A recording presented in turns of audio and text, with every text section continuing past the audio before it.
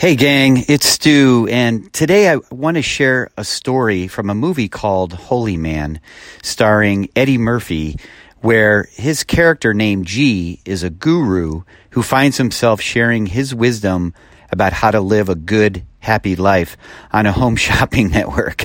This is a comedy, of course, but there are some really meaningful messages embedded amongst the humor. The story that I'm going to tell is the starfish story. And I'm going to tell this story from the same point of view that G does in the movie, which is the first person. So here goes.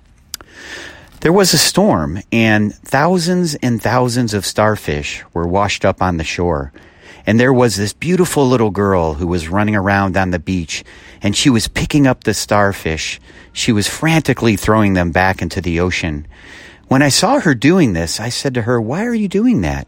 You can only save a few before they die. What difference does it really make?" And she looked at me and she said, "To that one, it makes a difference." To that one, it makes a difference, that little girl said. And she was right. At that very moment, she was making a difference for that starfish, and she was making a difference for herself too, because she was connected to that starfish. And that's what life is all about, connecting. That's the only time you're really alive, when you're connecting.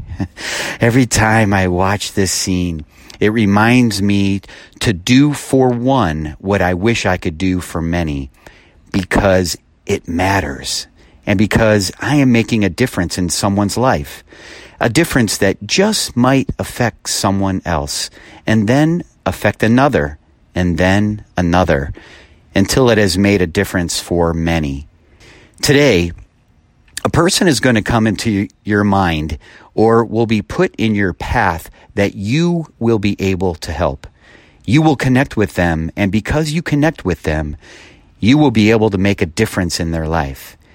If you do this, I promise that you will embark on a journey that will feed and nourish your soul every single day.